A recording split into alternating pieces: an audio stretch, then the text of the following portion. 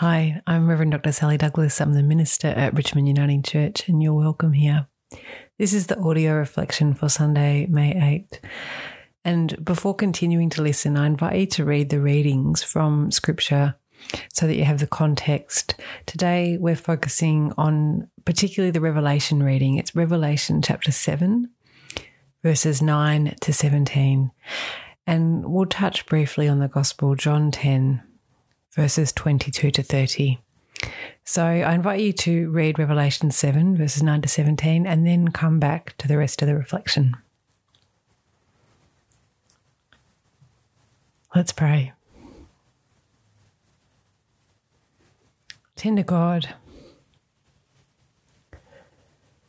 you who come to us in Jesus, the living Word, please guide my words and all of our listening and speaking and reflecting, that we may hear your voice to us and have the courage to respond as you call us to. Amen. So these words from Revelation 7 are so striking, and God will wipe away every tear from their eyes. Readings from this book, Revelation, the last book in the New Testament, are often not included in the lectionary cycle, the 3-year cycle of readings. So I'd like to give us a little bit of context about this book, because whilst it might be known of in popular culture at times or in film, often we don't focus on it or explore it very much. So I think it's most helpful to think about this book as a book of poetry or even as a dream journal. Within this book, the author says of themselves that they're John and that they're in exile on the Isle of Patmos, a Greek island, and you can still go there, and there's a cave where John is said to have written the text. Now, we're not sure which John this is. Some biblical scholars think it might be the author of the Gospel of John or behind that or the letters. Big debates. Often that's not thought to be the case. Interestingly, though, Justin Martyr, who's an early church writer born in 100 in the Common Era, he just refers to the text in passing, so it's already been written by the time he's writing. And he says it was written by John, who's one of us, who's an apostle of Jesus. So whichever John this is, it's someone Justin thinks has spent time with Jesus in ministry and then goes on as a person of faith, being exiled because of his conviction that Jesus is raised. And this author, John, is really clear that he's writing down dreams and visions. So I think dream journal is a helpful way of helping ourselves to kind of ground ourselves in what's going on in this genre. It's a complex book. It's full of symbols and metaphors. It's apocalyptic. That means revelation, like the revealing. And it's deeply grounded in Jewish understandings, Jewish metaphors and symbols. So when we approach this book that is full of dreams and metaphors and symbols as some kind of fortune-telling book, a way of predicting the future or decoding events today, we cheapen the text so badly. And we run the risk of misinterpreting it, oversimplifying it, and we do great damage to ourselves and other people. Indeed, you may have had the experience of someone quoting the text at you and doing great damage to you. Back in the 1990s, and this has been going on for centuries, but back in the 1990s, there was great fear that identity cards were the mark of the beast. Some of you may recall that. And right now, in contemporary context, there are some anti-vax groups who somehow see vaccination as the mark of the beast, as somehow linked to this ancient text. When we humans are scared, we long for clarity. We long for there to be a sense of what's coming next. And when things seem out of control, we long for there to be order. And so finding ways of saying, well, this is what's happening or this is what will happen are immensely popular, particularly at times like a global pandemic or when wars are raging. So it's no surprise that this kind of fear and these kind of views are really spreading right now in our current context, in our global village, because so many people are utterly gripped by fear. But it's not a faithful way of approaching the text. And it doesn't do justice to what's going on. Instead of trying to manipulate mystical writings that were at times likely actually speaking about the Roman Empire in the current context, but using coded language because, you could get arrested and exiled if you criticise Rome. Instead of trying to shoehorn these ancient words into addressing particular contemporary issues or just ignoring the text, I invite us to stand back just a little bit so that we can see the deeper themes and the wider messages. In this astonishing vision that we get to glimpse today, like we're peering over the shoulder of John, and here we see this image of God who gathers in the people from every nation, every tribe and language. All are gathered to the throne of the Lamb, Jesus, the non-violent one, the one whose kingdom reigns complete but is not grounded in weapons or maintained by weapons. Instead, this is the throne of the one who endures our violence, even to death. This is the God one, the Lamb of God, who is paradoxically also the great shepherd, the one who rejects all violence, loves us to death, and then discloses that this love is stronger than all of our weaponry combined.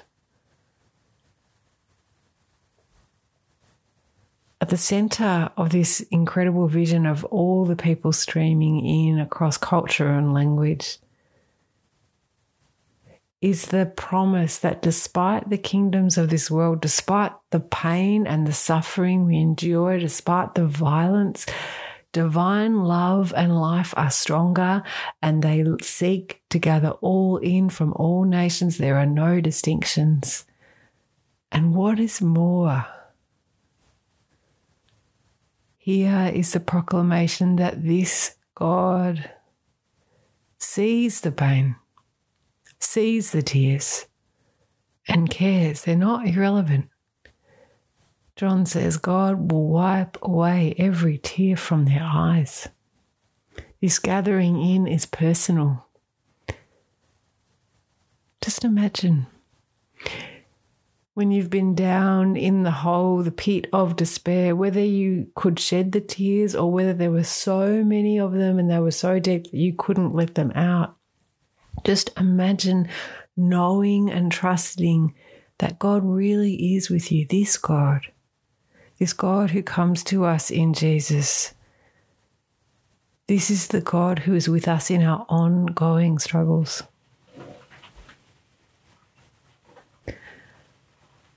Christian faith is not about pretending that everything's awesome or believing the lie that when you're really faithful as a Christian, then that's the guarantee of good times and blessings. It's a pretty hard philosophy to maintain in the face of reality, but also from the very earliest times, as we see in the Gospels, that we see in this reading from Revelation today, being a follower of Jesus sometimes increased the suffering. You might get hassled, exiled, imprisoned. Some first followers are executed.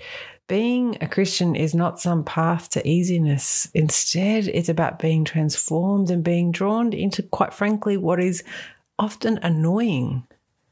It's being changed, transformed into this way of learning to love and serve that is so different to the messages of our world, of our culture, that constantly tell us to look after ourselves only.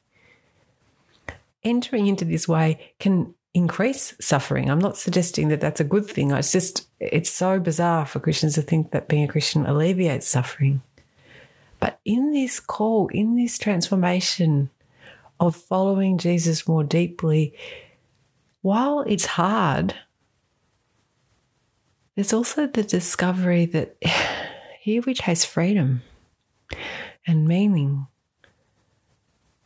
that we come home to ourselves and to God and what we're really made for. And it's also discovering, as this vision declares, deep down in our marrow that we really are beloved. In the middle of the mess, in the struggles, that God is with us, calling us by name, calling others by name, attending to our tears, and drawing us on to the next step, just the next step of healing and new life and truth.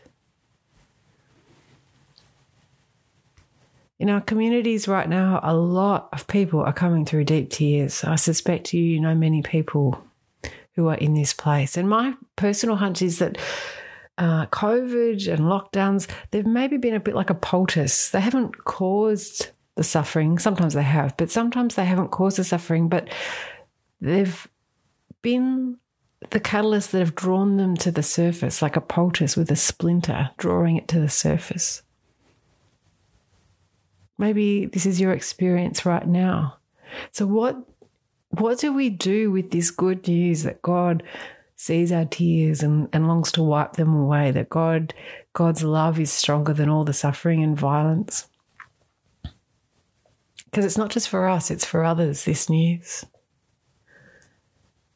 Or sometimes when we're journeying with someone, we can share this. We can share our conviction that the one who created the universe is with this person in their pain and weeps with them and longs to gather them up. Or sometimes we can ask, can I pray for you? Sometimes we can share a recommendation of a book or a poem or a podcast. But sometimes we can't. If people are really shut down in their spiritual lives, even as you long to support them and offer a word of hope, to say anything about spirituality or theology or God at that time will only drive them further away from God. I suspect you know people who are in this place. So to say something might just do far more damage. What do we do then? I think we need to come back to the arms of God, the one who is with us and with those we love and are concerned for, and pray for wisdom. What do I say? What do I not say? Bring the whole situation to God. Sometimes the greatest gift we can offer is to not speak, is to listen and bear witness.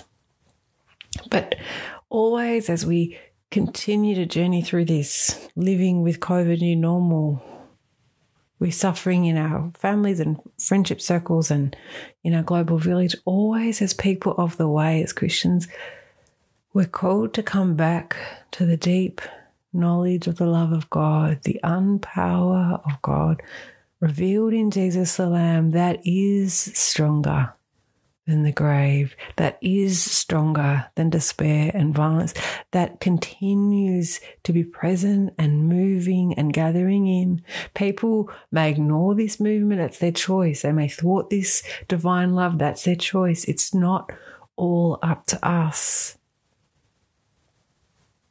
But what we're called to do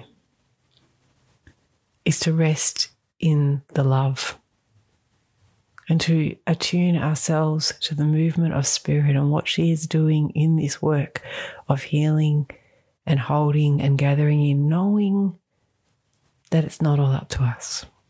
We're just called to play our part in the unfolding love of God and let the Lamb, the humble King, the Good Shepherd, do the rest. Amen.